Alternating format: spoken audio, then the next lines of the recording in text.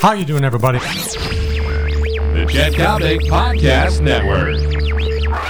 Memo to Theo Epstein, the golden child. It's time to put on your public relations cap. Game time, long ball time, daily Coppock time. How you doing, everybody? I'm Chet Coppock. He arrived with so much buildup. He got more buildup than Armstrong landing on the moon. He got more buildup than Woodstock. He got more buildup than the NATO summit, for heaven's sakes. How you doing, everybody? I'm Chet Coppock. Welcome to the Daily Coppock, brought to you by my great friend John Coyne and the marvelous people at American Taxi. Theo, your ball club is miserable.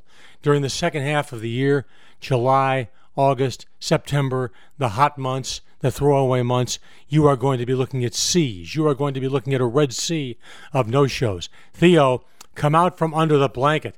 It's time for you to connect with your fan base. The fan base is irritated, and keep one thing in mind about lovable Cubby fans. They went through a metamorphosis back in 2003 when the Cubs drop-kicked away that 2003 National League Championship Series against the Florida Marlins. Theo, the time has come to forget about baseball for a few minutes. Hop on the air with Bob Brenly. Hop on the air with Len Casper. Hop on the air with Pat Hughes and Keith Moreland. Spread the gospel. Explain what your game plan is. Right now, people are baffled. Hey, you arrived with so much buildup, you couldn't possibly live up to it. You said it was going to be a project. But the fact of the matter is, your fans are paying outrageous ticket prices.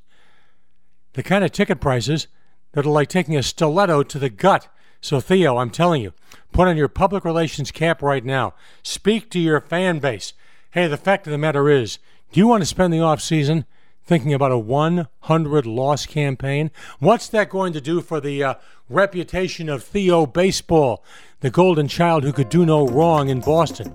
Not very pretty, but hey, the time has come for the ball club's sake, for your sake, and for your fans' sake, to let us know where you think this club is and where you think this club is going. Because right now, this club is the wreck of the Edmund Fitzgerald.